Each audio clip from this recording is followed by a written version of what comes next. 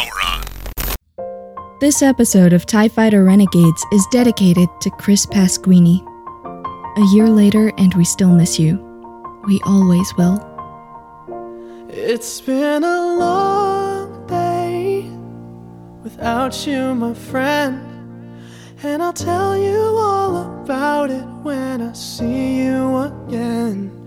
We've come a long way from where we began. Oh, I'll tell you all about it when I see you again. When I see you again. It's TIE Fighter Renegades, a Star Wars podcast. Woo! The man of tomorrow is here.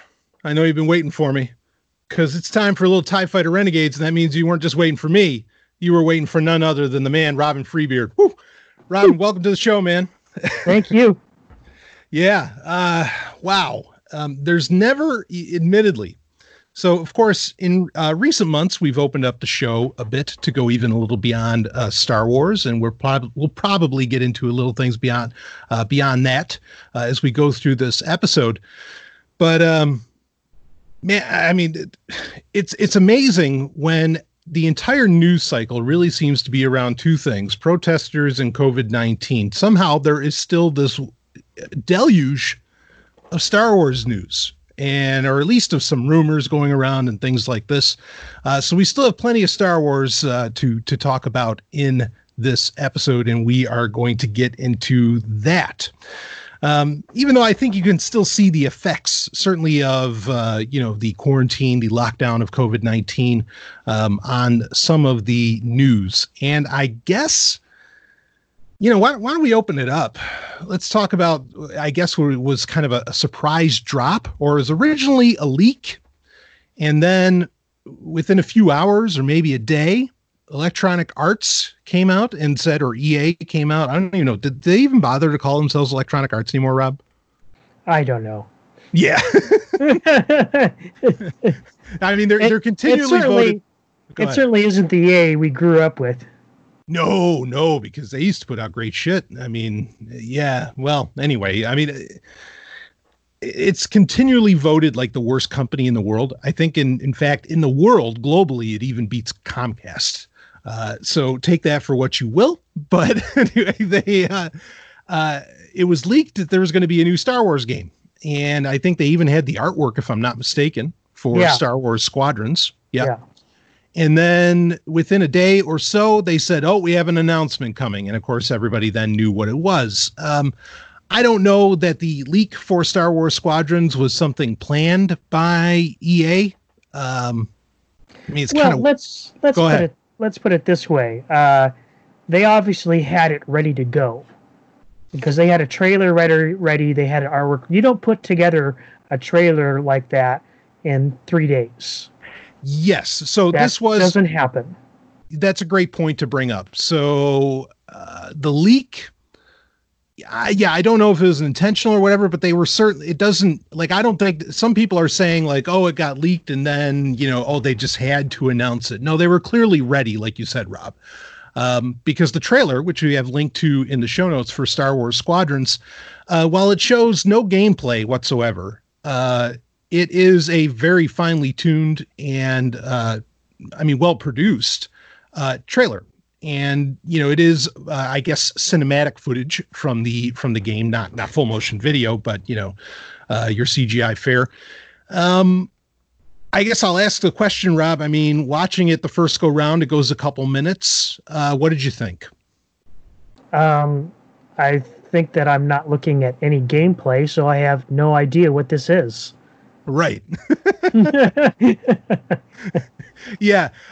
And they did get called out by that on social media and YouTube and so on. It's like, gameplay or shut the fuck up. You know what I mean? Like, yeah. What are you even showing us?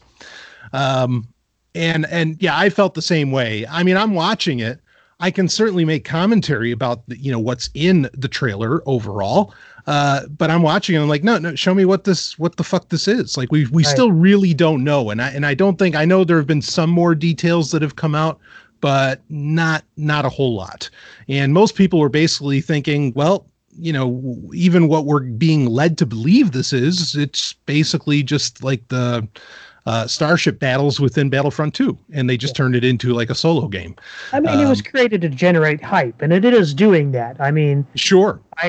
I see no lack of people kind of putting their hopeful speculations into what they think they hope it might be. But right. I have a feeling a lot of those people are going to end up being disappointed. But I could be wrong, because I was wrong about Fallen Order. But we'll get into that, because there's some other stuff to talk about with this. Sure, yeah. Well, I mean, to round out talking about the trailer, well, I'll tell you one thing that I was impressed by. I mean, we do see that's pretty much a CGI wedge, right? That we saw. Yeah. Hera was there too. Yeah. Which that was a nice touch.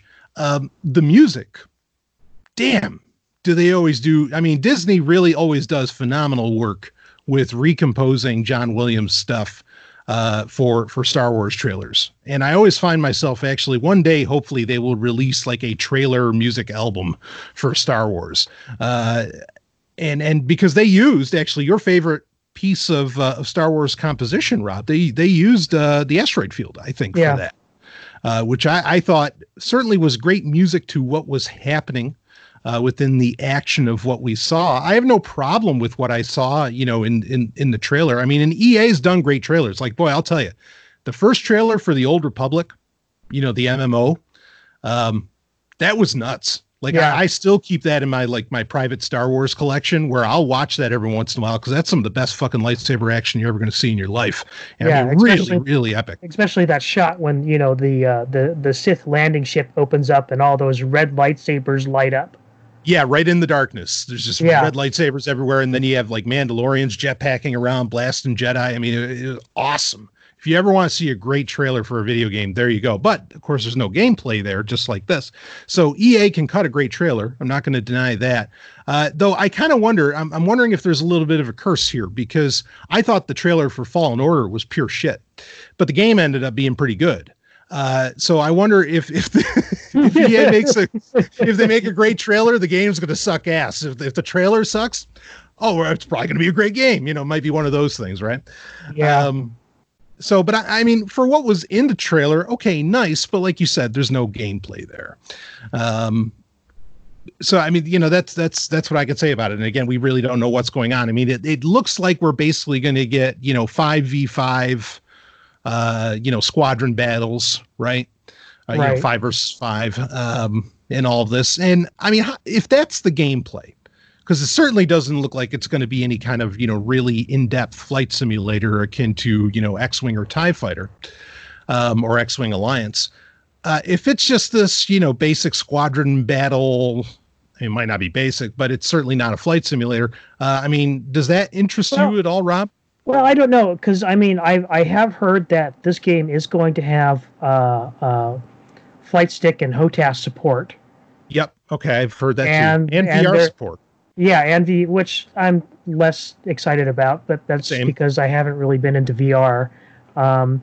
And in the trailer, I guess some people also noticed that there might be some, energy management, mechanic to the game. Where you, like in the old X-Wing games, where you would, manage your shields and lasers and stuff like that, and people. So, here again, it's not gameplay, so we don't know. Right. Yeah. But I mean, if it is what, based on what you're hearing about it, I mean, is this a game that you're in any way excited for? Well, before I learned more about it, I was cautiously optimistic. That's what I'll say. My first reaction to the trailer was one of cautious optimism. Mm-hmm. Now, granted, and we heard also that there's going to be a single player component to this game. Right. I can't imagine it, EA being involved, like after already being burnt by Battlefront 2, and there's going to be more to talk about that soon.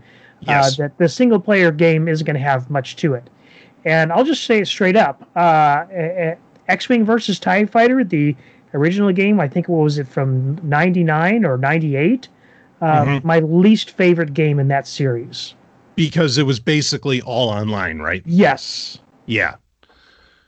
Yeah, no, I agree with you. That Now, if they come out and announce that there are going to be like, 3 battles and 15 missions in each battle, then maybe, Right. but I have my Right. doubts. Yeah, and I mean, with EA's history, we can't really be confident in expansion packs either, which, by the way, TIE Fighter, X-Wing, and etc. all had over the years. Expansion packs are dead. You know that. Right. Well, I mean, because Battlefront 2 had basically, DLC, I should say now. Yeah, but it was a bunch of tiny little bits of, yes, a couple of maps, a couple maps and a couple of skins, and that's it. That's not really an expansion to me. Yeah, I mean, right, like the missions you play with an older Iden Versio, just whatever, it didn't really do anything. No. Yeah, I mean, I felt the same way where I was like, okay, all right, like cautiously optimistic, maybe this will be all right. But then based on what I've heard so far, I'm just like, I'm just not, I don't have any confidence in EA. I mean, as good as Fallen Order was, and it really was a great story. I mean, great single player, the whole thing. We'll never know the numbers, I don't think. I just can't imagine that did great money for EA. Not the kind of money that they put into the game anyway. And I think they basically had to do it. I wouldn't be surprised. And we talked about this already or in the past, but I bet Disney basically said, look, you got to come out with a great fucking game and you got to shut these people up for a minute, for a little while. Because and so it was a loss leader. Yeah, go ahead. We do know. I mean, like the credit goes entirely to Respawn, who was the developer of the game, and we already know for a fact that it started out as a completely different game that had nothing to do with Star Wars. Right. Yeah, it just everything about the production of Fallen Order feels like it was just a mandate. Okay, no, we've got to put together a tight single player game just to get these people off of our freaking backs, and get the fans off of their backs and so on. So I don't see, like, EA can't constantly make loss leader games. It's the hardest part for modern gamers to understand is that, like, they have to put in IAP. They have to put in the loot crates. They have to put all this stuff in because if they don't, they cannot cover the cost of production of a modern game. They can't even cover the costs of running the fucking servers that does all that multiplayer for you. They just can't. So, I mean, and I hate IAP and all that crap too, and overpriced DLC and shit that should have been in the game from the get-go, and all. I am totally with everybody on that. But at the same time, I also understand that to have games of this caliber, and I mean, it's thousands of people working on these things, and you got to pay those bills, and so. It's unfortunate that that's where we're at. There's no sympathy for the devil for me from EA. Fuck EA. I'm not saying that at all. I'm just saying I understand why they do this. What do you get? You got something, Rob? Well, I mean, I don't know if I entirely agree with your premise that that they couldn't pay the bills on just making, games like Fallen Order. I mean, the thing is that EA has had, several years of record profits. Mm-hmm. I think 2018 was like a record year from them. Mm-hmm. But it was also they took a huge blow because of all of this stuff with, the loot crates and the gambling mechanics and stuff like that. So, I mean, if they can make that kind of money while taking that kind of, blow in the public arena, I don't know, Yeah, I mean, you'd think there'd be other game series that could somehow like offset the cost. I don't know. Actually, here, just real quick. I mean, I think there's a rumor going around, or maybe it's proven fact now, is that Warner Brothers Interactive is up for sale. That is a major game dev house. And, I wish Disney would just swoop right. I hate to say it. I don't want Disney to get any bigger. Don't misconstrue me. But I wish Disney would just buy them up because there's great people there. Like, NetherRealm Studios is part of Warner Brothers Interactive that make the genuinely great Mortal Kombat games.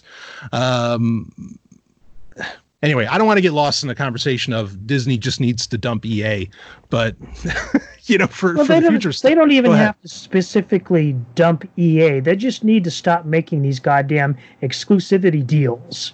Right. Open it. Right. Let everybody play in the sandbox. Let anybody who has a really great fucking idea make a goddamn Star Wars game. Yeah.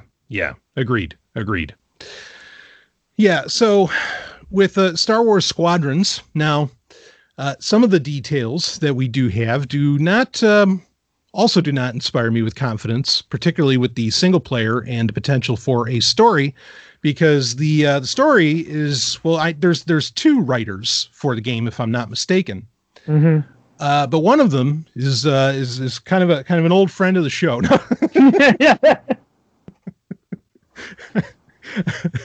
Not really a friend.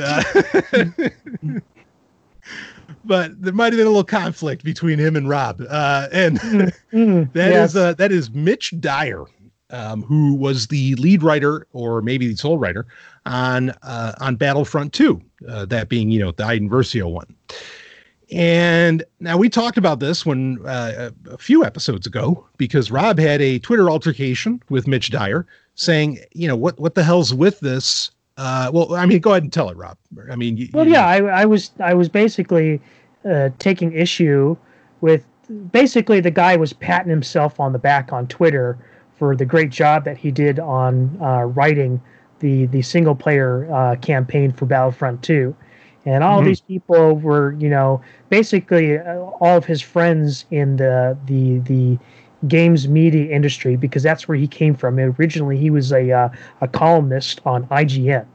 Right. And all these people were patting him on the back. Oh, yeah, you did such a good job. And I'm like, I'm sorry, but I disagree, because the story that was set up for you by, I think it was Christy Golden, who wrote the Battlefront 2 novel, set you up with a great cast of characters in the story, and you just basically ran it into the ground by the third mission.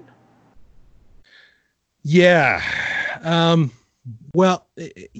he came back with saying, sorry, I don't want to write about, what was it, about sociopaths or fascists? Well, yeah, no, because it's like he didn't want to write anything from the Empire's point of view, or he didn't think. Well, at first he came back, he said he didn't think it could be done. Then I said, point out the game from 1994, that being the TIE game Fighter that this show is named for. And his retort was basically is that he didn't have any interest in writing fascist fiction. Yeah, exactly. And we talked about all this, and of course where he's like wildly wrong. And I mean, to prove the point, TIE Fighter, as we say often, is on pretty much every top 10 list for PC games. If they're covering not just the modern era. I mean, it's just on every single fucking one. If it's not number one, it's usually number two, but it's definitely in the top 10. So obviously people really enjoyed that fascist fiction, or it's not fascist fiction, but whatever. Anyway. So it was found out that he is writing this. And again, he went on Twitter to basically pat himself on the back for being the lead, one of the lead writers on this new game. Right, exactly. So yeah, apparently this guy is just in constant need of, positive reinforcement from his, from the stadiums out in Twitterverse. Yeah. So here's the thing. Okay. Now, the popularity of the game TIE Fighter alone speaks for itself. Okay. And basically says Mitch Dyer is dead wrong about not wanting to come from an Imperial perspective. Obviously there are people who love that. Okay. And frankly, whatever perspective a game comes from, if the gameplay is great, it doesn't really matter. Like if the game is that solid. For example, Colony Wars. Okay, real quick, and then I want to read some. I actually took some notes here, but real quick, Colony Wars, which was a trilogy on the PlayStation 1 back in the 90s. They're flight sims, very deep, They're fantastic. They're great games. You spend the entire first game, multiple discs, which was rare at the time for a PlayStation game, as a certain group, and you think you're part of like this league that is fighting for freedom and everything. You get to the second game, you find out you were playing the bad guys the whole time in the first Colony Wars game. That takes nothing away from an incredible flight sim experience, that being Colony Wars. And I would still, to this day, recommend everybody fucking play that game. And I mean, it's one of the reasons I still have a PS2 around, is so that I could play Colony Wars every once in a while. That none of that, like, a great game is a great game, just like a great movie is a great movie, regardless of what the hell's going on. I mean, Metropolis is a plan for fascism, sure, but guess what? Everybody should fucking watch it. It's I just, this argument is lazy on his part. Now, I want to kind of prove the point, and because I was looking at the YouTube comments. Not that that's necessarily a bastion of enlightenment on the internet, but I was looking in the YouTube comments for the Star Wars Squadrons trailer from the official EA page. And we've got, I'm just going to read a select few, but I assure you they are representative of many, and you can go to the link in the show notes and find out for yourself. So here's the first one. Let's see. Developers, you get a view from the Empire side and you fight against the rebels. Me. Finally, we get a game with the Empire's point of view, the game. After the third mission, you join the rebels, me, and then it's just like a placid face, right? And let's go to the next one. I swear if they pull some Iden Versio switching to Rebels BS on the Empire campaign, like, just tell a story from the point of the Empire and leave it at that. You have so much potential for interesting and deep Imperial characters. Don't just pull and then they were good guys. Next one. If this is going to make, this is great. This is a good deep cut and proves the point even more. Just saying how many fans there are of playing the Imperial side. Here it is. If this is going to be one of those games where I'll read it. Okay, here we go. They should make an anime where the Empire pilots are totally owning the rebellion as a kind of prequel. Would probably get millions of views. Now, you got to know what that's referencing, but I mean, and the thing is that there was a fan made anime. Yes, and by awesome. A guy named Oda King, if I remember correctly. That's it. Yeah, it's Oda King. And it's a few minutes long. It's awesome. It's the Empire kicking the shit out of rebels, and in space. It is dynamite, and yes, it has millions and millions of views. Now, do I think that there's millions of fascists out there because they enjoyed and viewed and watched this Empire thing? No, of course not. They just appreciated great art and great the coming together of those pieces, and it's awesome. You watch it, anybody watches. I don't care if you're a fan of the Rebellion or what faction you're a fan of in Star Wars. It's just dynamite work. So I thought that was a great cut. But again, it proves the point. Go ahead. I wonder what Mitch Dyer thinks about the 501st, the cosplay group that does charity events, and they dress up in stormtrooper armor and Imperials and TIE fighter pilots. Like, who have been featured by Disney themselves. Yeah. Right, exactly. Are these a bunch of crypto fascists out there, trying to spread the quote good word to sick children and whatnot? Yeah, exactly. And we continue on with just a couple more comments, just to drive the point home. Let's see. If this is going to be one of those games where I'm forced to play as the rebels after 2 missions, I'm not going to be happy. Here's last one. Wow, the Empire looks really cool. Can't wait to play them, only to have the main character switch to the rebels at the end. And there it is. I mean, and they better be really careful, and Mitch better be really careful about the way that they position and market this game, because the first comment drove the point home about how, also clearly other people heard the message that Battlefront 2, the single player, was being sold as an Imperial angled game.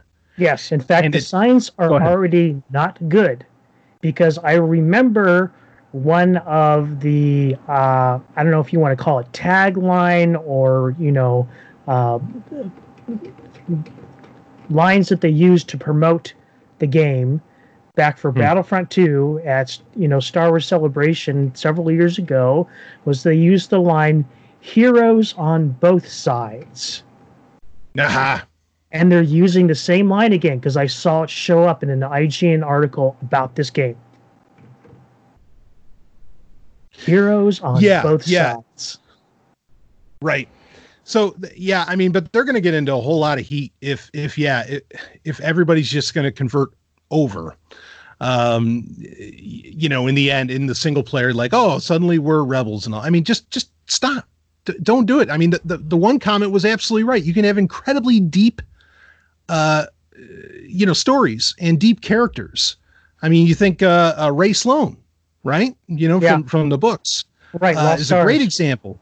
Yeah, Lost Stars, and she carried on to so many other books, because she was such a deep character. Guess what? She was, as far as we know, stuck with the Empire through thick and thin. Never changed sides. And even though the character from Lost Stars, I think her name was Sienna, even though she got, captured by the rebellion at the Battle of Jakku, unfortunately, they never carried that story on. I kind of wish they would.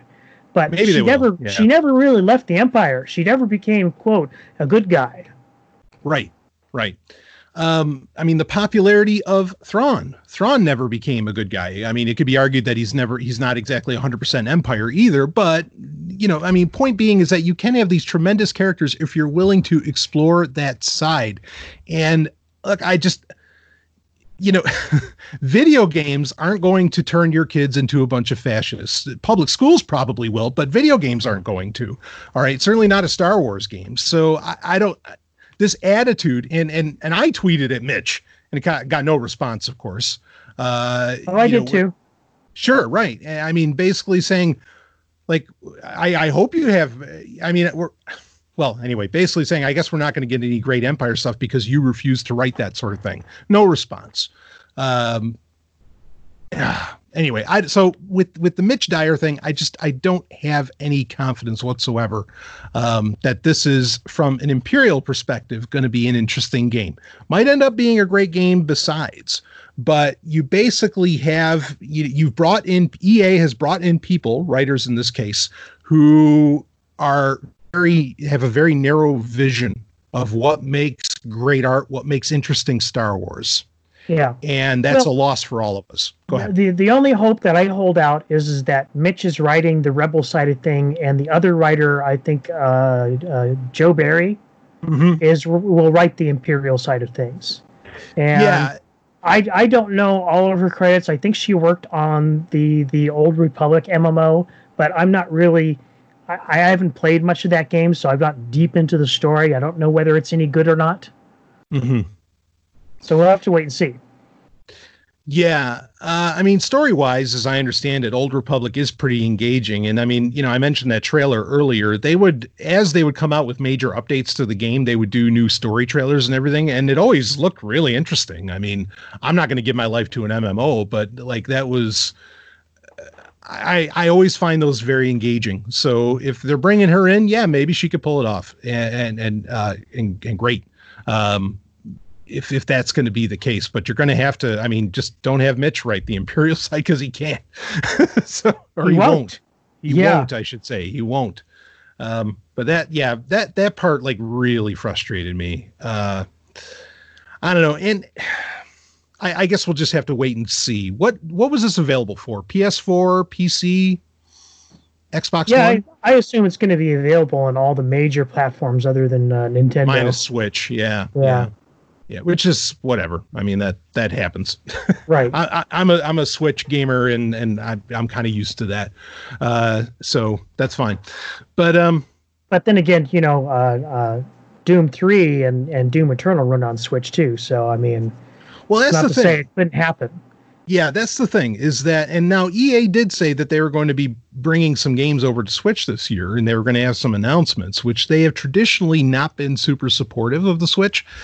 So maybe, I mean, I'd be happy if they brought Jedi Fallen Order over. I mean, I don't know. I'm just as pleased watching the. Go ahead. I mean, the thing is that any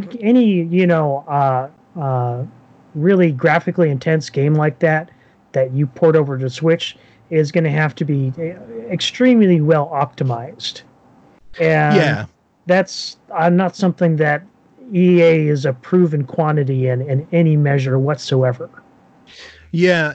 I mean, or you can, you don't want to strip any of the like gameplay elements or any of the features. But like, for example, Mortal Kombat 11 got ported over to Switch. And I mean, it's very telling just how kind of rough the graphics got to make that work. As someone that plays it a lot.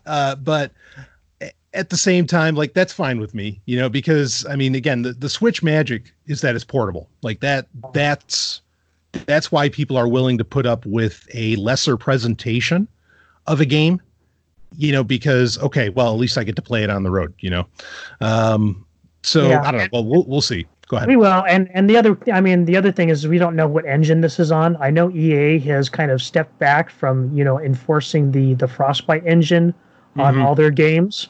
But if it is on the Frostbite engine, you can pretty much guarantee it's not going to be on the Switch. Yeah, exactly. That engine is a big steaming pile of bantha doo-doo. Yeah, and very proprietary. Like, I can't even imagine what it's like to work with that. It's nasty. But I mean, it's EA's just leaving money on the table. I mean, because there's so many, Switches as far as sales goes, basically the hottest, fucking hardware on the planet. So it's on them. But I mean, that's been their theme with the entire Star Wars license, that they've just been leaving money on the table for years and years now. Great point. Yeah, if you want logic, don't go there. Anyway, so Squadrons,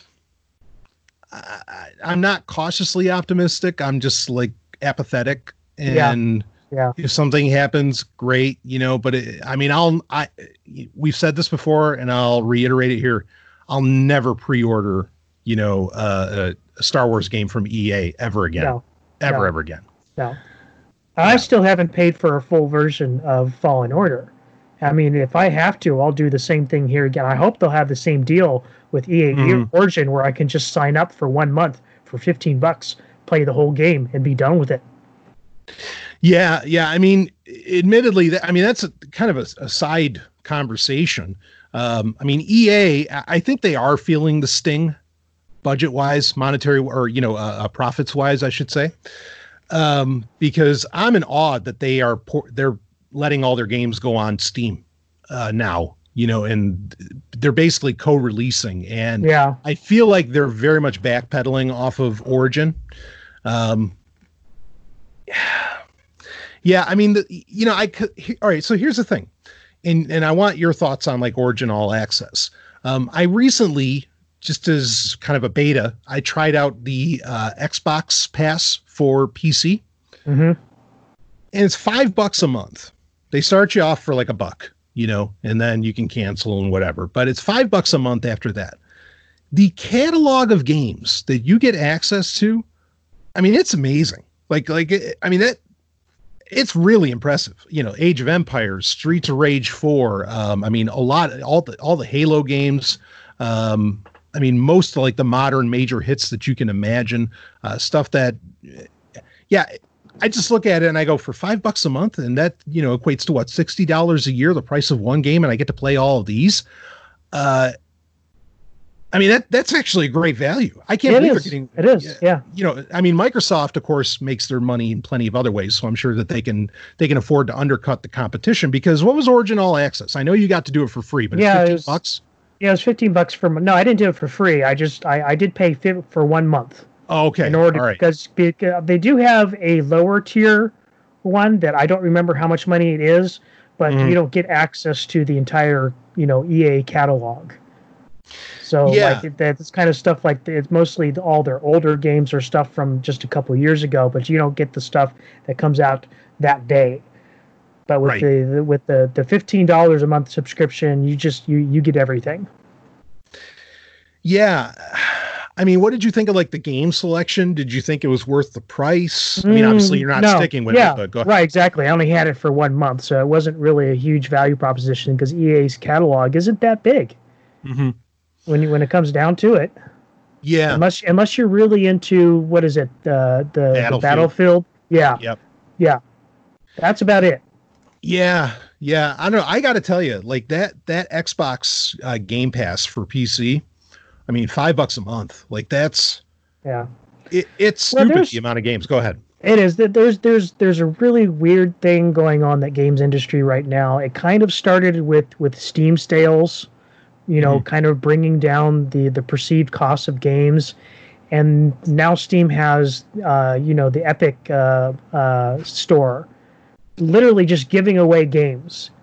Well, wait, Epic is a separate one, right? Yeah, that's saying. Right. That's Steam's like biggest competition right now. It used to be GOG, and even GOG wasn't really that big of a competition for them because they were doing mostly classic games at the time. But yeah, Epic is they're just going away. They're literally giving money away. They've had huge discounts so big that publishers have temporarily removed their games from the platform because they don't want to lower the perceived value of their product. Yeah, so fun. Yeah, see, we could get into a huge conversation here, but so I see this every once in a while where Epic Games is offering, get this. I mean, what do they have? Grand Theft Auto 5 or Grand Theft Auto Online or whatever? And you could get it up a couple months ago, and was it Deliverance Kingdom Come, which was a huge medieval RPG game. They gave that away. Right, huge AAA games. And when these games are still basically in their prime, games that regularly cost $60 or more. I mean, that's what you have to do to compete or to become a new player in the game platform space that Steam is in and that consoles are in and so on, to try and be taken seriously, I think. Well, but I mean, I do think there's other ways to go about it. I just think that that Epic is going the quick and dirty route. It is quick and dirty. Yes. Okay. Now, the funny thing with me is I hear every time that this happens, and I refuse to make another fucking account. I mean, and I'm not knocking anybody that made an account. I totally understand the appeal. I really do.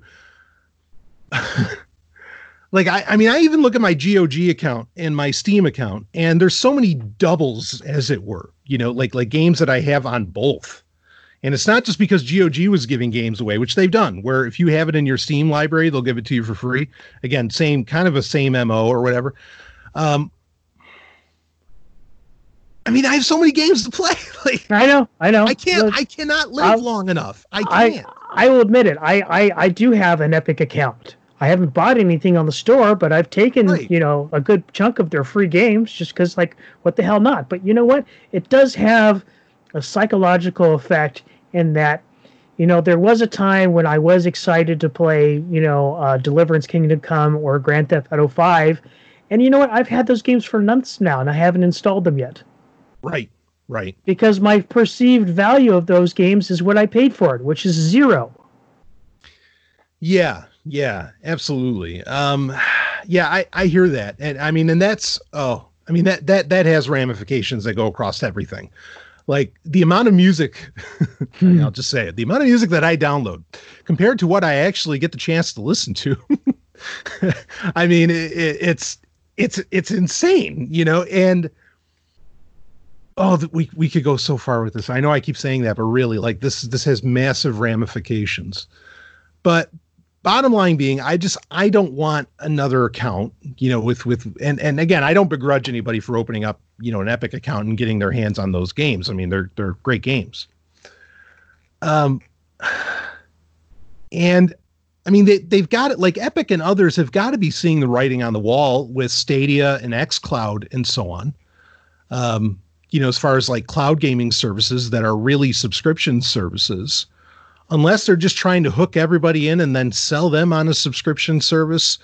I don't like it, but I think subscription services of some type within video games, I think that's absolutely the future. I will avoid and sidestep that future, but it is the future for everybody else, and I get that. And even like I mentioned, the Xbox Game Pass, why wouldn't you? You know, I mean, the reason I was willing to try that out is because, well, I already have a Microsoft account, so I'm not, you know, it's not really adding anything in that sense. But well, I mean, it is a logical progression from where the video game industry has come from. Mm-hmm. You know, it started out with, you know, online services, and you had the option of hosting your own servers. Right. And they took that away from us. And now we don't have control of the servers, and it's online. You know, you can only play the game multiplayer through their servers. The next step is to even have single player games with an online always, you know, component to you, where you always had to be connected to, you know, the game company's server, the publisher's server, in order to just play the single player game. And then you have, you know, all this live services and DLC and, you know, and the biggest games, you know, or this Fortnite shit. You know, it is. It's just it's just a logical. You can see where this is all leading and where it's going to. And you're absolutely right. It is the future. You know. Yeah, I mean, and what bothers me though, and I recommend people do this. If you have a Twitter account, if you don't have a Twitter account, don't open one. But if you have one, okay.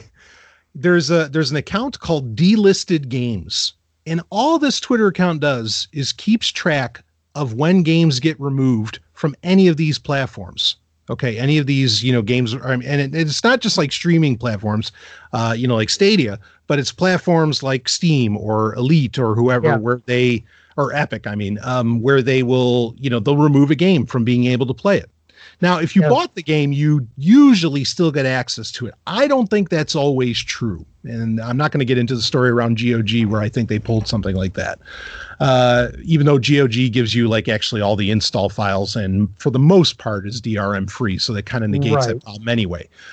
Regardless, you should look at this account. Yeah, it is. It is a very useful account just on the basis of the fact a lot of times they kind of get early warning about when these games are going to be delisted, and sometimes you can go out and get them, and they'll even be on sale at the time. Right. Like I remember picking up the remastered DuckTales game on Steam before it was taken down. Great game. Yeah. Yeah. So I mean, check this out, but it should bring you pause. You know, it's great to take advantage of sales. I agree with you. And I've done it too. But it should bring you pause. It's like, wait, so like if I don't jump on that, like that's just gone forever or for some whatever amount of time. And I just think it shows a major hole in, you know, in these gaming platforms like Steam, like Epic, like EA, like GOG, whatever, where this is the thing. And you know, a lot of, and you'll see the conversations on this account where people are saying like, okay, we're trying to figure out why this happened. Because there's times where you can explain why a game got taken down, but then there's other times where it's like, wait, why do this? This doesn't make any sense at all. And it is a weird thing, you know, that it happens. And I mean, I don't like it. It's down the memory hole. Right. You know? Yeah. And another prime example of this, they don't even have to delist the game. Great example of this, the tie-in game for the movie Tron Legacy. I forget the name of it, but Tron Evolution. Tron Evolution, yeah. Yep. Initially, you know, they had it up on Steam, and they ran out of keys, but it was still for sale, and so you couldn't activate the game. And then they resolved that problem. And then just recently, within the last year, they did something. I think it was because of Games for Windows Live, because that was a component of the game. And when they took that out, it broke the game, and they still haven't fixed it. The game's unplayable in any fashion, unless you're playing it on a console. I mean, folks, and you realize the amount of money you're putting down for these games, like. Yeah, I don't, it's the future, and I just don't like the fucking direction. And no, the argument for physical games, as far as like limited run games and some other companies I mean, because then it turns into a problem for like the consoles themselves and so on, because you still have to get DLC and all this, and that's not on the cartridge or the disc or whatever. I mean, there's an argument for having, physical games, but it's only when the game works perfectly off of the disc or cartridge or whatever, with everything included on that. And most of the time, unless it's an older game, that's not the situation. That's not how that works. Well, go ahead. There's even controversy in that now that I've recently discovered. Because I mean, like you, I'm betting on retro gaming. In fact, I've slammed down some pretty hard money during COVID on retro gaming. Oh, man. Folks, let me tell you, this man owns a museum. I have seen some of the most beautiful machines of the past decades in his possession. It's amazing. Continue. Yeah. There's one you haven't even seen yet that's coming in, too. Oh, jeez.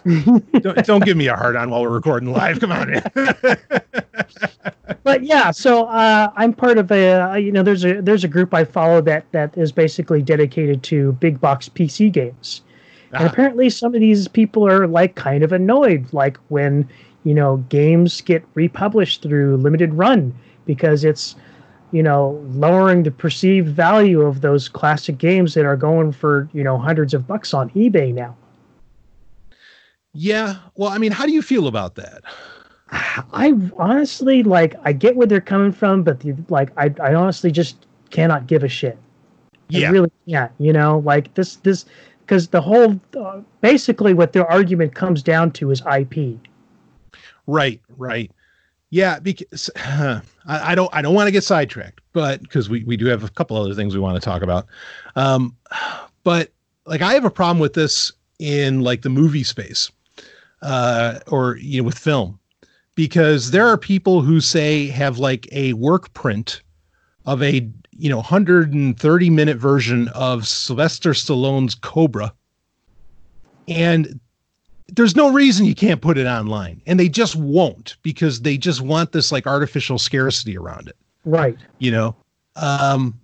And that happens with a lot of movies, and obviously, people are mad about it with games too. They want, in fact, there was. Go ahead. Well, that's the thing too. Is it's stopped to them. It's become an investment now. It's stopped being about the games, and they're now protecting their investments. Yeah. I'm sorry, but you've lost the plot. Yeah. The plot and the point. This was supposed to be fun, folks. Yeah. I get where they're coming from too, but yeah, I can't get behind them on that. That somehow, to be mad about it. Now, granted, I think they do have a point with some of these people are basically creating bootleg copies of games and selling them off as the real thing on eBay. That is a problem. Yeah. I mean, especially, that can be a problem, right? If you're not getting the genuine article like you want, that can be a very if you're real being issue. Deceived. But there are also people that are making reproductions, and they're specifically saying this is a reproduction. Oh, I don't see a problem with that. And people are trying to make this, historical argument about it, and I'm thinking, no, wait a minute. People buy replica historical artifacts all the time. Right. This is a thing. This is a legitimate thing. Yeah. I mean, we can't all have, statues of Pharaoh Akhenaten, because there's only 5 of them. So we got to make replicas if we want them in our house. And if I ever walked in a house and somebody had one of those, we're going to have a conversation. But I mean, I do this with PlayStation 1 and PlayStation 2, because I can think of plenty of games. In fact, a lot of times you get where they do the reproduction of the Japanese version, and they'll bake in the homebrew English translations into a physical disc. And that's an improvement upon the model. Policenauts is one example of that. And I love that. I buy from, they're on Etsy and all over the place, even though people have been kind of going after them for that. I think as long as it works with Free McBoot, I don't care. Great. Right. I think that's phenomenal. I mean, would you argue against what Terra Onion or Analog are doing with making, consoles or components for consoles that allow you to play all of the ROMs in perfect emulation? No. Why the fuck would you do that? Yeah. Yeah, you know what it feels like? Here's what it feels like. Everybody's just lost sight of the point of video games. You know, like, I mean, from the developers to, I mean, just, yeah, it's turtles all the way down. It's not the games, dummy. Yeah, right. It was supposed to be fucking fun. And yeah, that's bullshit on their part. Like, I mean, that's great. I'm glad they enjoy their big box. Well, then you enjoy it. It shouldn't be a goddamn investment to where, you know, you can sell it off for a couple $1 million in 10 years. Give me a break. Well, anyway. So, interesting conversation to have there that we did not plan on. But that's why I was glad that we opened up the format on the show so that we can get into this kind of shit, you know, and it fits. Speaking though, actually, I guess if you want to shift gears, Rob, I mean, basically Star Wars Squadrons, maybe. But I mean, a quick shot of news is that Episode 1 Racer, which was supposed to come out, we talked about this. This was getting re-released on, I think, PlayStation 4 and Switch. It was originally supposed to drop on May 12th. It was delayed due to, apparently, COVID-19, which is fine. It is now coming out on June 23rd, so just a few days after this episode of TIE Fighter Renegades drops. I think that's a game that I can recommend without reservation on whatever platform you happen to play it. Go ahead and grab it and have a great time. And that's a genuinely great Star Wars game, and sold a lot of N64s back in the day, I think. Would you agree, Rob? Oh, absolutely. Yeah. I mean, this is just an easy pick. I think it's going to sell for $15. What the hell? You know, at least you're guaranteed a good time. You can't say that for Squadrons. I guess to get into a couple other things quick. I did read, it came out earlier this month in June, and I know, Rob, you're going to be reading it, so we'll save the big review for a later episode.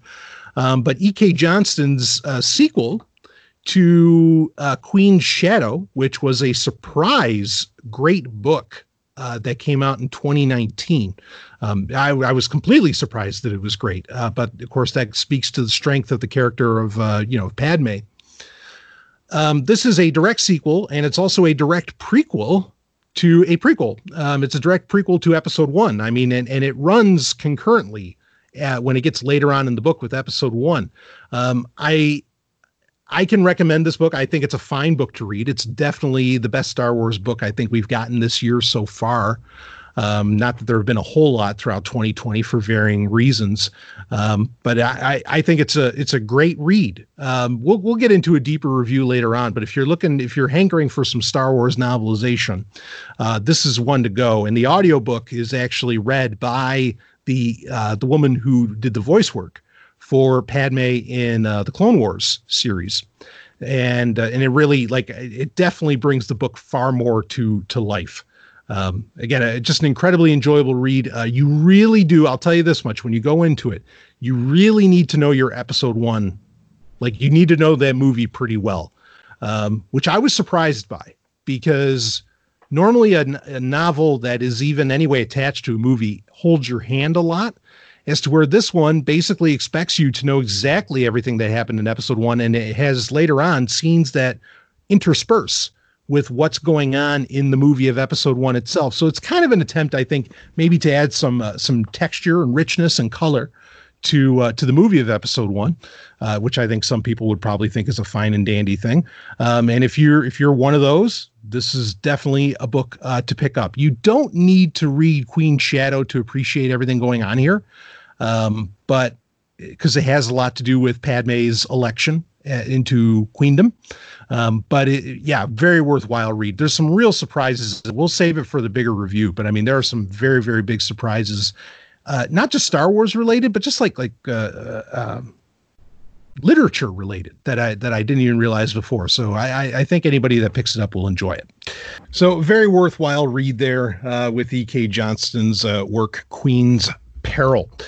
Got another, actually, there's the Alexander Freed, the sequel to Alphabet Squadron, is coming out this month as well. I will give it a listen, but not feeling too hopeful about that. How about you, Rob? That's going to be a hard pass for me. The last one was so terrible. Yeah, I don't know if I could stomach that again. I mean, and it's so long. Like, yeah, it's such a lengthy book. I don't know. Well, anyway, we'll see. We'll probably talk about that in the next episode a bit. But some interesting news, or at least some rumors, is that there are a lot of shows being planned by Disney for Disney Plus, and particularly a lot of Star Wars shows. Of course, there's a lot of shows getting planned for Disney Plus. It sounds like Disney Plus is a success. Have you gotten that gist, Rob? I guess. I mean, I know The Mandalorian has been a success. They consider that a success. Yeah. I don't know that any numbers have been published, and I doubt they ever will be. But apparently it's proven its viability at this point, and they're willing to go all in. Yeah, I mean, I don't get the same vibe of, they don't know what they're doing or they're concerned, which is a vibe that I get from CBS All Access, which of course is doing their major rebrand. Yeah. Yeah. They're pushing that hard too this week. Oh, with that Star Trek United? Yeah. Yeah, it's very bad. It's not,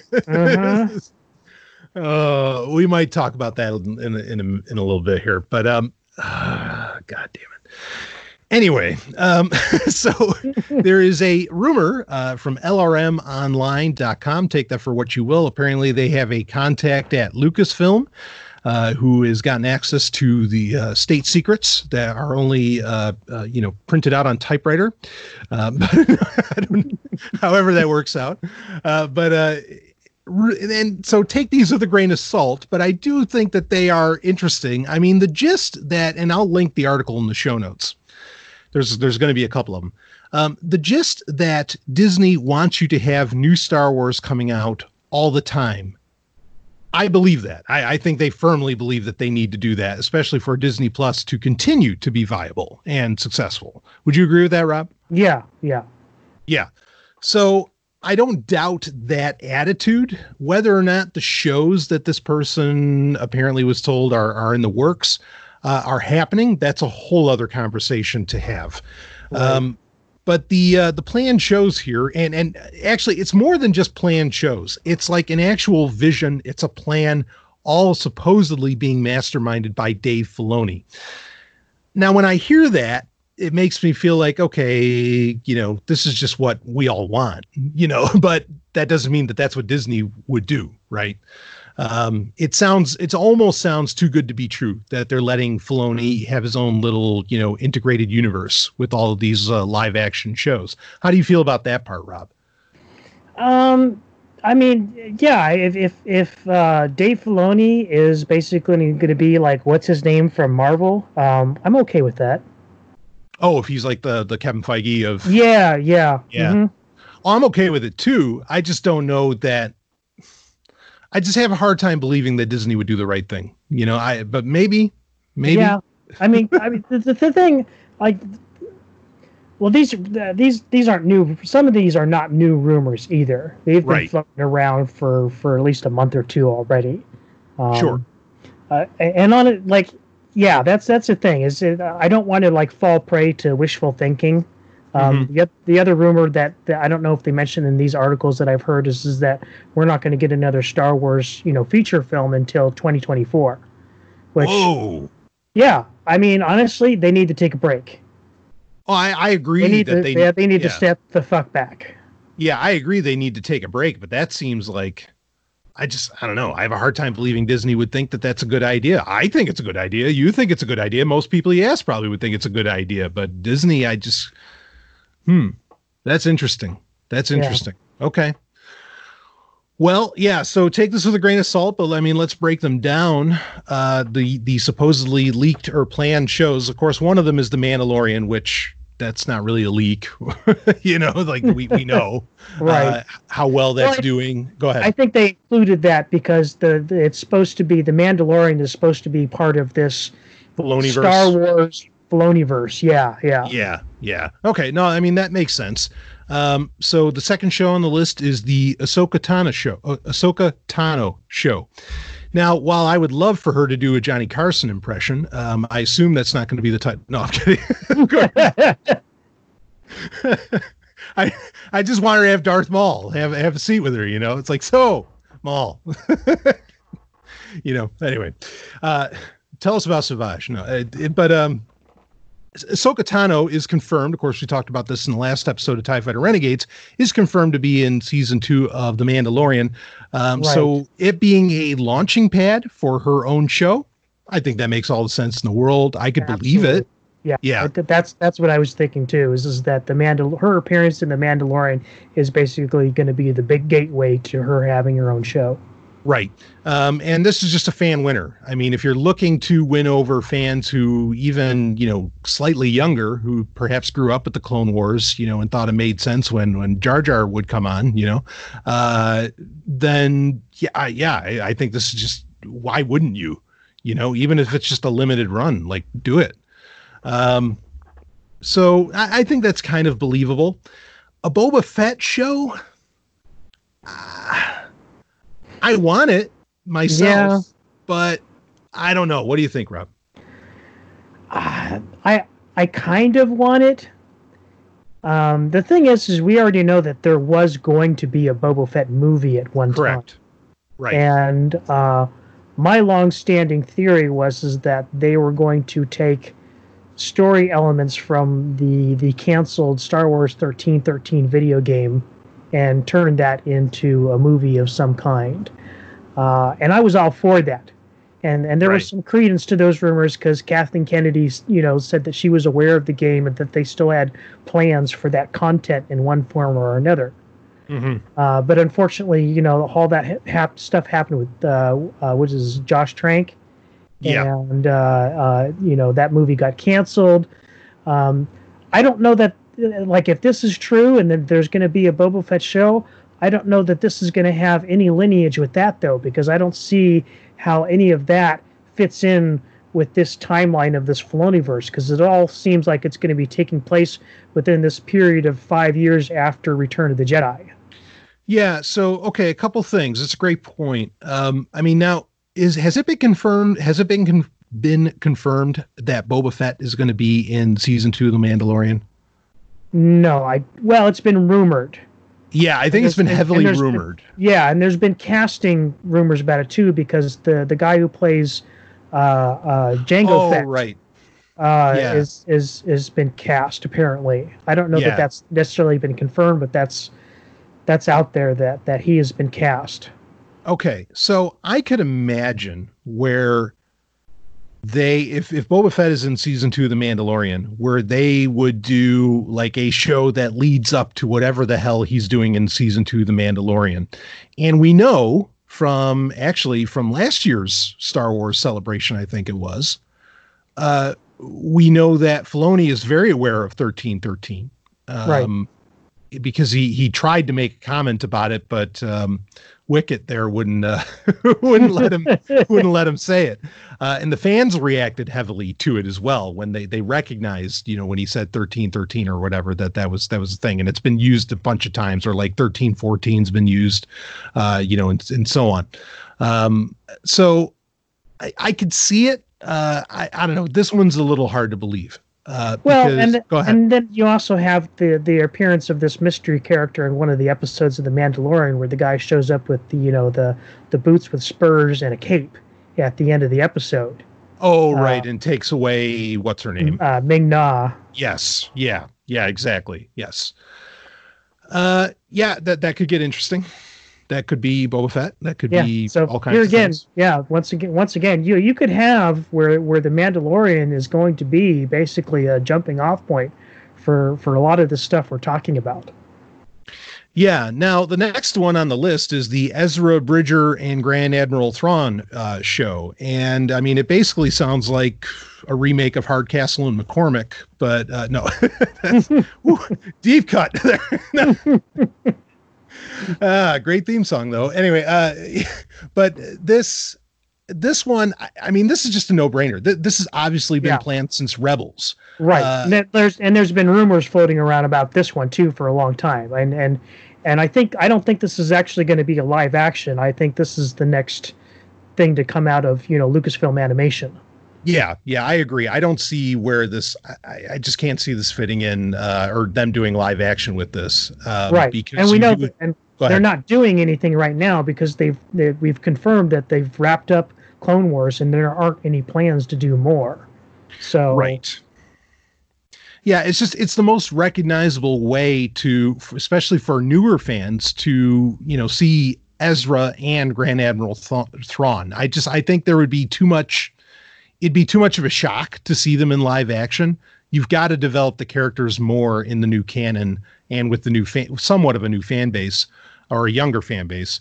I think to really make that happen. Now, you did link me to another article from the same website where the claim is that this show is going to take elements from Timothy Zahn's original Thrawn trilogy, beginning with Heir to the Empire. I mean, I think that could fucking mean anything because, frankly, Rebels took elements from all that, like the Yusumari, Right. and so on. We know Filoni loves the EU, Right. Like there was one point where he was going to put the Yuuzhan Vong into Clone Wars.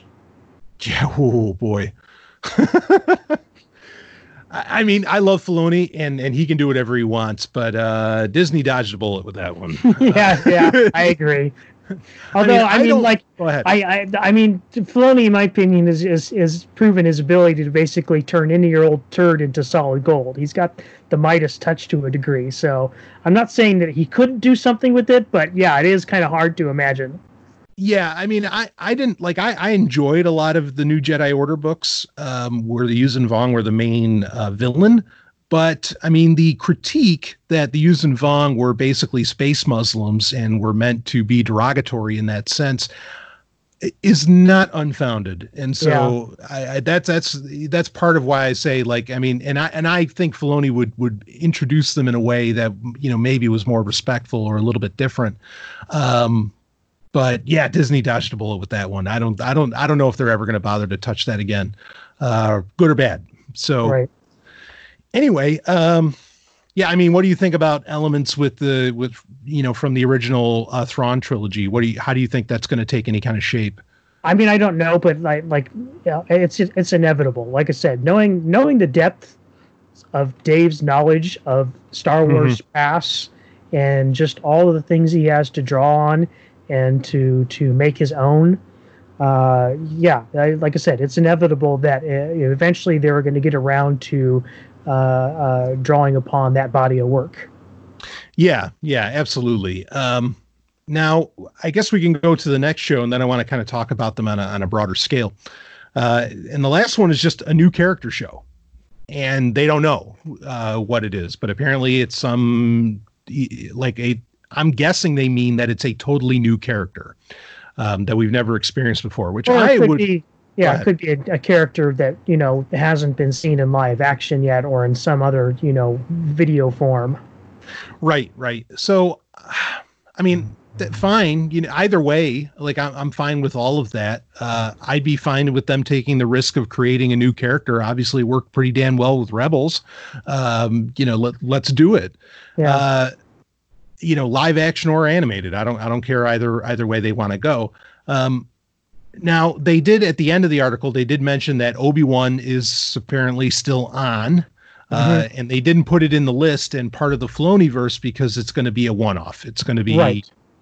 And which that's fine too. I'm okay with that news. And that's something that's been mentioned before is that this is the Obi-Wan is basically going to be like a mini series. It's not an actual TV show. Once it has its run of however many, 6 to 8 episodes, that's it. Yeah. I mean, and that makes sense for a lot of reasons. I mean, you've got to be able to afford Ewan McGregor for one. And I think being as limited as you can keeps you from tarnishing one of the last remaining really beloved characters. And a character that really hasn't been tarnished at all, in my opinion, with anything that Disney's done in Obi-Wan Kenobi. Right. In fact, maybe even the opposite. Go ahead. But according to Ewan McGregor, they will be sharing production assets with the Mandalorian in terms of, like last time we talked about the volume and that technology, behind the Mandalorian. Apparently they're beginning using the same stuff in the Obi-Wan series. And he sounds really excited about it. Oh, he's got to be, because that guy had to deal with so much goddamn blue screen and green Oh, screen. yeah. I mean, Yeah. wow, you know.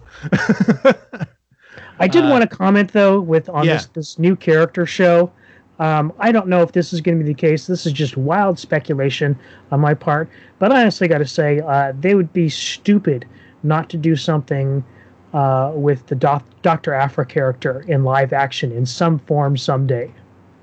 Yeah, now this is interesting because she is getting a jump to, I'm glad you brought that up, and I agree with you. And I think they are grooming this situation because in July, and this came out of nowhere, I didn't see any announcement for it or anything, and I keep an eye on these things. They are releasing an Audible, like an audiobook story, and it's only an audiobook for right now anyway, about Dr. Aphra, and it's total surprise coming out in July. I mean, it just got dropped out of nowhere. I have it pre-ordered, but well, they've done this kind of thing before, like they did with the Dooku Jedi Lost. Yeah. Yep, exactly. Yeah, and that worked. And I thought it was good. Yeah, I thought it was really good. I enjoyed that as well. So I'm looking forward to this with Dr. Aphra, but I think that might be pointing at where, yes, they are looking to groom this character to finally leap beyond the comic books. And this is kind of step one. And I think it's a good route to go, because you can bring voice, as in literal, sound waves. Okay. That you could start to relate to the character more off of the page. And it's not because I think there is something jarring to a character jumping from instantaneously from one medium to the next if you don't have enough introduction to the character. Now, crazy comic book readers like ourselves, know Dr. Aphra very well, and I don't think it'd be jarring for us, but for everybody else, I think it could be. And so I appreciate the slow burn of getting people used to like new elements. Like I think it is now Ahsoka Tano's time to appear in live action, where maybe it wasn't there before. Now it is, and certainly with season 7 of Clone Wars as well. And that part of what Disney's doing, I can respect and appreciate how that's going. But yeah, Dr. Aphra show, that'd be a great pick. That'd be hot. Yes, absolutely. And bring in the Tolvan, let's do it. I mean, the actress list alone for Tolvan, that would be very interesting. So,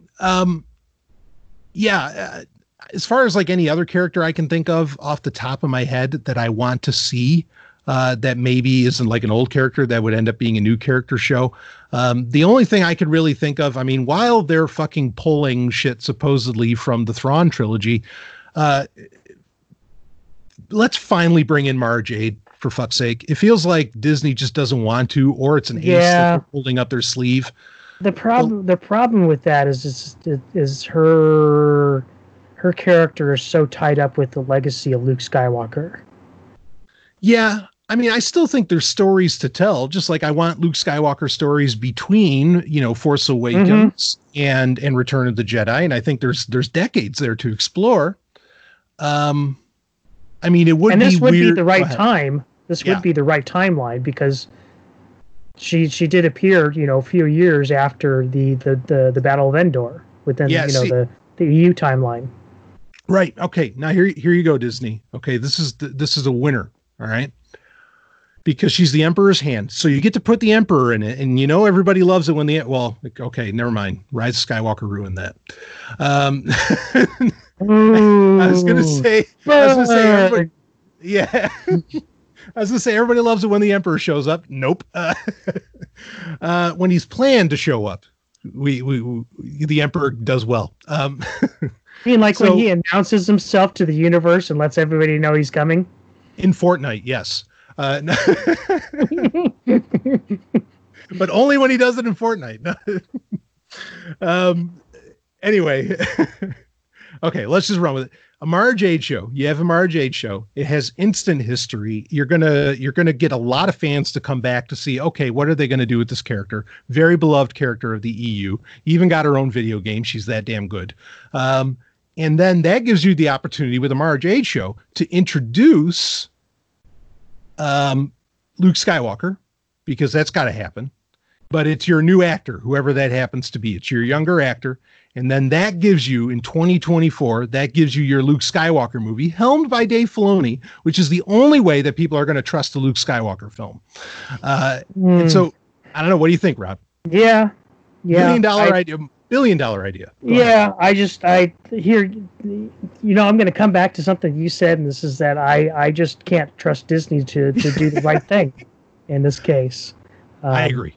What I will say is what having her character opens up another opportunity too, in that you could open up more. Well, you could bring in the Secret Order of the Empire or the Sith Eternal if you want to prefer. Oh, wait, aren't we supposed to get an Exegol show? Isn't that something happening? I haven't. That's news to me. I think we're supposed to get an I thought I saw a news clip about that we're going to be getting a show that takes place on Exegol. Maybe it was just rumors. But no, you're totally right. You could absolutely tie in that shit if Disney has the guts with Mara Jade. That's a great point. Yeah. So anyway, that's my thought on a new character show.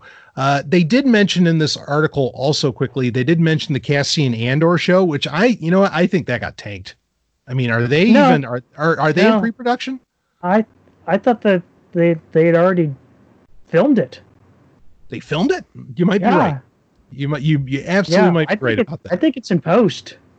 It's in post.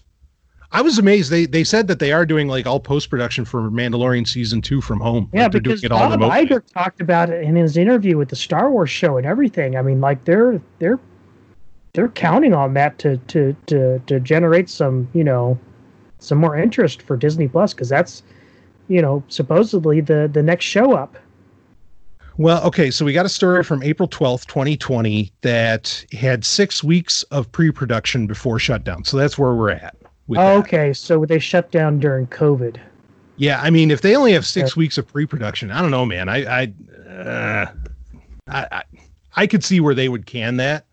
I mean, you're getting very far away from Rogue One to where I think people would even care.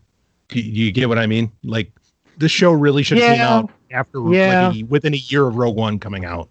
Right. Well, that was the weird thing about that too, is because when they had that interview with Bob Iger talking about it, he didn't even refer to it as the Cassian Andor series. He called it Rogue One 2. The Rogue One sequel. He didn't say Rogue One 2, but he called it the Rogue One sequel. And like when I first heard that, I was like going, "Wait, what the fuck is he talking about?" And like then it dawned on me, he's talking about the Cassian Andor show. See, that's the thing. Like, this was a show that I feel like was meant to appease, because a lot of even people who are very critical of Disney's run of Star Wars a lot of us have all said, I mean, and I agree, like Rogue One's awesome, or it's good. Anyway, it's very good. Probably the best Star Wars movie they've done. Mm-hmm. And so I feel like that was a announcement to appease that crowd. Yeah. And to get that crowd excited. And yeah, I wouldn't be surprised if that got canned. Now that The Mandalorian's done so well. Of course, they're canning shit all the time. I mean, left and right. I mean, sure. I mean, the Benioff and Weiss, their shit. Mm-hmm. Yeah. What's Rian Johnson? Exactly. That's just going to say that. Yeah, I mean, so they will can shit. And it's, I mean, we've talked about this before, but like there were hints that there were deals for more solo movies, or at least more movies with those characters in them, and I think it was confirmed that the actress who played Enfys Nest did have a 3-picture deal. Right. Yeah, and I mean, there was going to be a Jabba the Hutt movie. Like, there really was. And I'm actually not opposed to that, but there was going to be one, So, well, yeah, things will get canceled. So I don't know. But I mean, what do you think about this lineup of shows about this Filoniverse? I know the idea of the Filoniverse is great. I know you probably feel the same way. Yeah. But I mean, this lineup that you see, I mean, does this inspire confidence? Is this like, yeah, this is a good direction? What do you think, Rob? Yeah, to a certain degree. I'm here again, with all things Disney, cautiously optimistic. I think a lot of this makes sense, the way that it's being presented. No brainers. Yeah. Yeah, exactly. So even though we don't have any confirmations, and we preface this by saying take it with a grain of salt. It's all very plausible. You could logically deduce how, like I said before, that the Mandalorian could be the jumping off point for a lot of these shows, and you could easily, like, a lot of these write themselves. Right. Especially the Ezra Bridger and Grand Admiral Thrawn. I mean, like that's already like halfway written in our brains anyway. Yeah, agreed. Yeah, I mean, and that's just something that needs, I mean, it's just this thread hanging that needs to be taken care of, and it's so tantalizing. Yeah, I'm with you 100% on that. And, a thought just occurred to me very quickly. I'm just going to say it as far as a new character show that I think would be that could actually generate a lot of heat and a lot of interest. I think we don't know the ultimate fate of Sabe, right? From right now, she's in the Darth Vader comic. Right. She's a main part of E.K. Johnston's Queen's novels. We don't know if she's dead or alive come post Return of the Jedi. I think basically they already contract Natalie Portman anyway. Did they really? I mean, not with Star Wars, with Marvel. Okay. Right? Yeah, you're right. Yeah. Because they're making a Thor movie with another one with her. Right. Where she's like Asgardia or whatever the hell. Well, she's taking over the role of Thor. Yeah, like she did in the comics. Right, which is fine. I'm totally fine with that. Right. Even though I don't give a shit about Marvel. I think that's great. So so Disney already does deals with her. They can already write her a paycheck. I would love a Sabe show. Or you know what? Bring in Keira Knightley if you can. I mean, those are both huge names. I was say, why go with Natalie Portman when you can go with the real deal that was in episode 1? Right. Have Keira Knightley come in. I mean, she's doing I don't know, her movies aren't exactly like the biggest things going on right now. I think people still recognize her name. I mean, exactly. Yeah, you got real name recognition there. I think that could be a real winner, and would be a great continuation of the legacy of Padme. In fact, I would think she would be more eager to do it than even Natalie Portman, because I know Natalie Portman does not have fond memories of Star Wars. Exactly. Whereas Keira Knightley probably could use a boost to her career right now. Precisely my point. And that's, I would love to see that. I mean, I'm totally, especially when you explore the character of Sabe in these novels and even what they've done so far in Darth Vader, I thought was very interesting. If she survives, I think it, and actually there's other handmaidens too. So, take a pick, I guess. I think that could be a very, very interesting show. And again, you get name recognition. There's just a lot of press that could happen around that. And I'd be on board for it. So, well, once again, Brian, you're making way too much sense here. You have to put a stop to this, logic and good ideas. God damn it. See, if you have good ideas, you can't get in Hollywood. Like, that just doesn't happen. or into the games industry. Yeah, or you can't get into the... Yeah, exactly. Oh, man.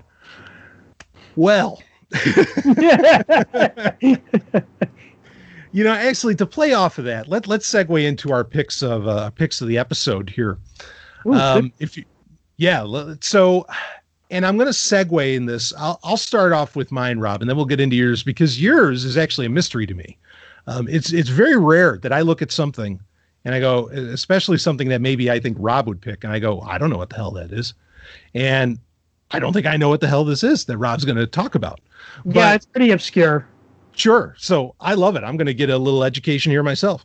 But my pick of the week, speaking of how to do things right after the fact, okay, or how to continue a character and do it right, unlike, say, Star Trek Picard. You got to take a deep breath every time you mention that.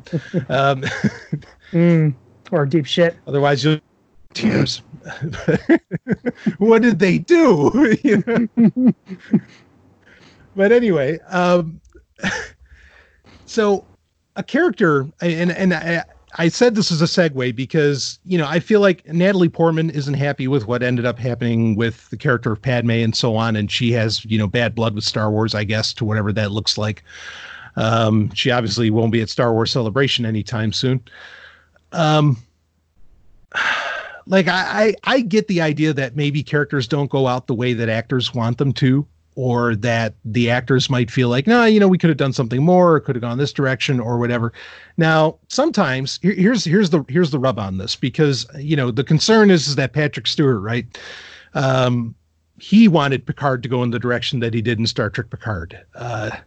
Boy, I wish someone would have talked him off that ledge, and, and said, no, Pat, don't do it, but nobody talked him off the ledge.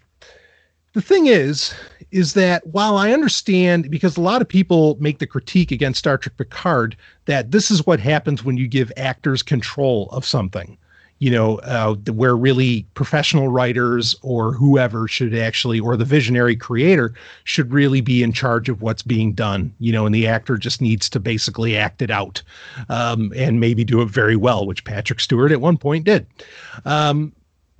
I get that, but I think there's a bit of a debunking to that. And that debunking is actually William Shatner's treatment of his own character of Captain Kirk after Star Trek Generations. I feel like the things that he did with, and of course his ghostwriters were Judith and Garfield Reeves-Stevens, but the things that he did with the novels, which are popularly called the Shatnerverse, were all the right moves. I mean, in fact, they weren't just, they were brilliant. They weren't even just the right moves. They were fucking brilliant. And it's great Star Trek. I have regularly stated that I think the Shatnerverse novels are quite simply the best Star Trek novels ever written. And they do, after like the first three, they start to taper off and kind of, they're not as exciting, but they're still really, really great. And actually Picard is great in them too. But the first three novels are The Ashes of Eden, The Return, which is where basically Kirk comes back to life after the events of what happens in Star Trek Generations. And then there's one after that called Avenger. Now, this is called the Odyssey trilogy, and actually on paperback. Now, of course, Rob and I do videos, so you can't really see this, but I'm just holding it up. This is a massive tome of the first three novels of the Shatnerverse, and it's officially called Star Trek Odyssey. And this is just, if you love Star Trek, and if you have been very much burned, like myself, and I'm sure Rob as well, by what CBS has done with Star Trek, this is the sequel series you've always wanted. And when you get into the later Shatnerverse novels, you are going to end up with Janeway and everybody. They're all there. It really, really does a tremendous job. And just brilliant ideas, even outside, not just the fact that it's Star Trek, but like brilliant philosophical ideas, I think, get laid out in these books. So if you've never had the pleasure of reading William Shatner's continuation of his character with the Shatnerverse of James T. Kirk, you are in for an absolute treat when you read these books, especially the first three. They are absolutely fantastic. I can't recommend them enough, and proof that when a character really, or when an actor, or when somebody like Shatner, when they really understand what their character is and what it brings to the table, that it can be done right. You can continue their story even into, dare I say, their advanced years. So yeah, it really debunks. People can say, well, because the argument that gets brought up even by Michael Chabon about Star Trek Picard is that, well, nobody could really recapture the Next Generation. That is pure horseshit. And I think that the Shatnerverse novels recapture the Next Generation and recapture the original series in full glory. And it just debunks every argument that CBS makes. It's like when Kathleen Kennedy says, well, trilogies are hard. No, they're not. You just got to have a fucking vision. Well, Shatner's a guy that did have a vision. So, and I definitely recommend reading it with the Star Trek Odyssey trilogy. We'll call it that. Any thoughts on that, Rob? Excellent pick. In fact, I actually have to get on that because I have the original hardbacks. Oh, fuck yeah. Yeah. Well, you have a beautiful Star Trek novel collection. Yeah. One that I don't know that I'll ever even be able to complete in this lifetime. Yeah. Oh, there's so many, but there's the Star Trek novels. I mean, yeah, they're not all like great, but it's at least Star Trek most of the time, Yeah. and which can't be said for what gets schlepped off to people today. Yeah. So the other thing I'm going to bring up really quickly, just quick, and I did end up getting this DVD set, is Forever Night. Did you ever watch Forever Night, Rob? Oh, of course I did. Yeah, because it was back to back with Highlander the series back in the day. Exactly. It was like the immortal 2 hours on USA Yes. Network. Yeah, that's what I always thought of it as. And I mean, it's about a vampire cop, but it's so much more. And it's such a brilliant show. Anyway, we could talk. I'm sure Rob and I will maybe do a review of that. Eventually we're going to get to the point where we review classic shit. We'll get there. And this is definitely going to be one of those things that we do. I mean, you can get this for a song. You can get the DVDs if you want them. I think this was like $20. Like, I mean, it was nothing. And this show went 3 seasons. The DVD collection is, I mean, like the packaging is really poor, but whatever for what you're getting. I mean, the entertainment alone, just a tremendous series. So do check that out and get it physical while you can. I mean, and understand this was vampires before they got all sparkly and, effeminate. Yeah. This is vampires even before Blade, even though Blade was really cool. I mean, just very, very cool vampire shit. LaCroix, such a great villain. Oh, I love that guy. Nigel Bennett was such a great actor. I mean, just so devious. And I mean, tremendous. Actually, LaCroix was basically the reason I watched the show. I thought he was great. Yeah. Tremendous little show. Do check that out. And like I said, you can really get it on the cheap if you want, for all 3 seasons. Not available on Blu-ray though, unfortunately. Believe me, I looked. Anyway, so Rob, what do you got, man? So my pick for this month is actually something that I was introduced to when I was like actually a young kid and came through it, and it's a series of it's a trilogy of books, but it is also a video game. Oddly enough, that is the video game follows up the books, and I was originally introduced to this through the video game, which was called Below the Root on the Commodore 64, although I believe it was also on the PC and some other systems, but it looked best on the Commodore 64 because it was a full color game. Right, as many games did at the time. Yeah. Whereas like I think the PC versions was limited to like 4 colors, and this version was in the full 8-bit. Right. And so the books actually were written back in the late 70s by an author named, and I hope I'm pronouncing this correctly, Zilpha Keatley Snyder. Wow. And all right. the first book shares the name with the game, Below the Root, and is then followed up by the second book, which is called All and Between, and is finished out by the book Until the Celebration.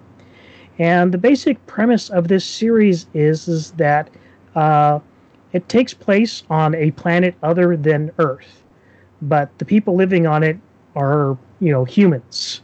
And we're kind of, it's pretty much heavily implied that these people were essentially refugees from the planet Earth who left because, the planet was in such a terrible state, and there was war and pollution and all this.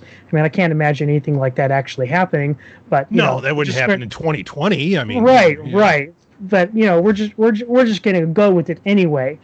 So these people basically leave the planet Earth and arrive on this planet that they call Green Sky, which is because the planet has a green sky.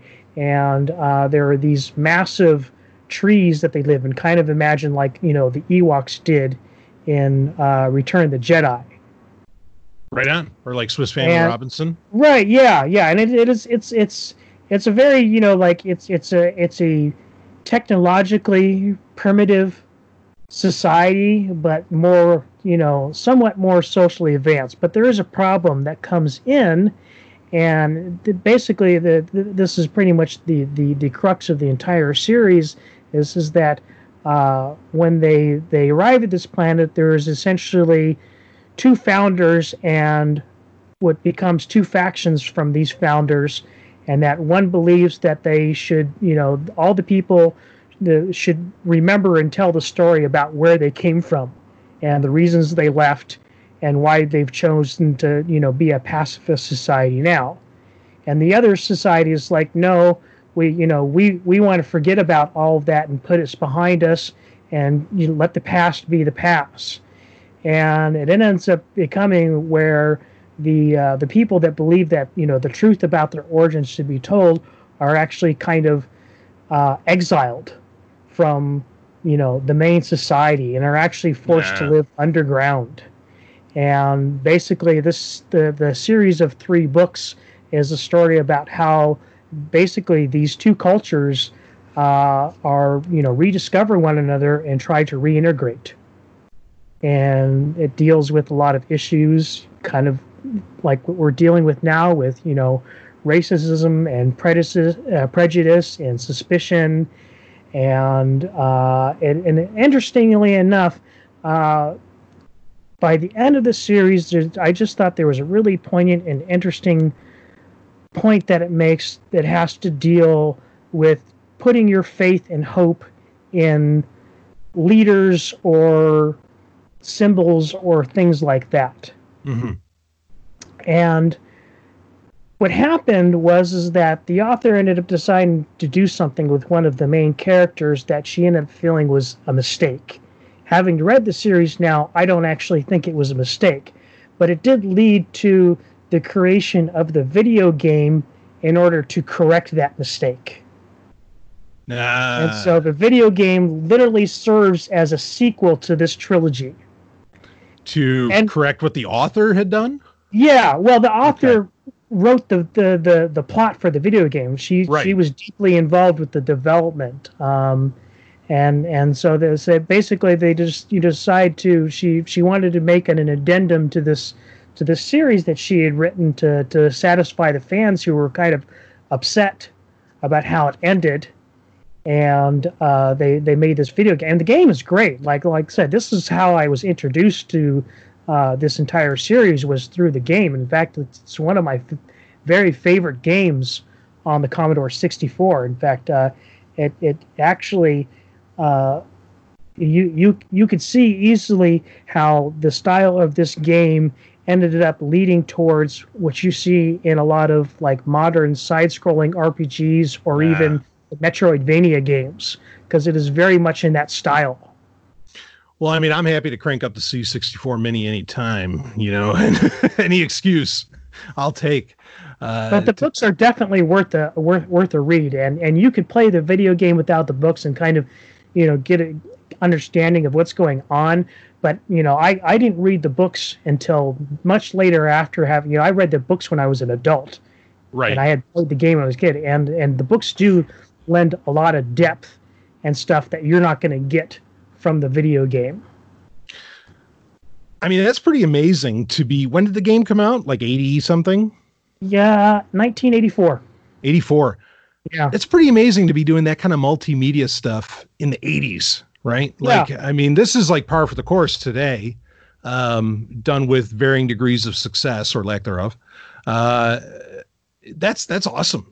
I love it. I can't believe I've never heard of this. I mean, I wasn't aware of the game or the books, and I'm totally going to jump on this. It's still pretty obscure, and unfortunately, it doesn't get the credit that it's due, because, like I said, it really did kind of set the template for a lot of what would become just standards within both the video game industry, and like you said, with doing sort of multimedia. Multimedia, transmedia sort of stuff.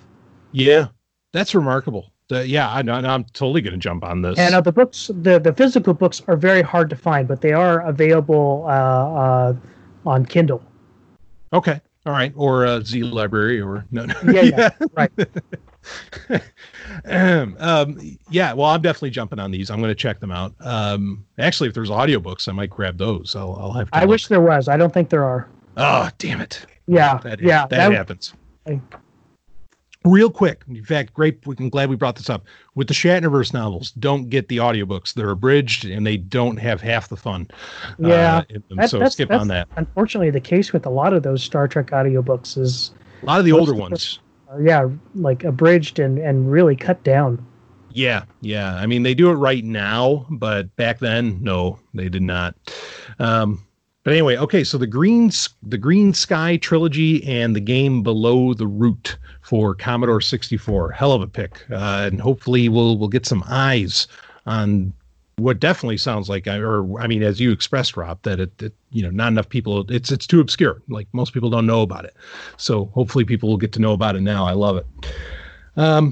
Well, I think that's about a show. I think it is. Got a lot to leave people with. And a lot to enjoy if you happen to still be stuck at home, even though a lot of the world seems to be opening up. Anyway, so we'll leave it at that, and we will come back at you soon. Rob, as always, real quick with the temperature gauge with Star Wars. We didn't do this last time. Let's do it quick. How you feeling? So. I mean, there's a lot of pies in the oven right now, so it's kind of hard to say. Yeah, it depends on how well those pies rise. I'm right with you on that. I'm totally with you on that. Same thing. I'm feeling not as depressed as after Rise of Skywalker, but I'm also feeling like not exactly outside of the realm of apathy. So right, and it's all about the execution. Yeah, there it is. And we'll certainly be keeping an eye on it. Anyway, that is it for this episode of TIE Fighter Renegades. We will see all of you on the other side.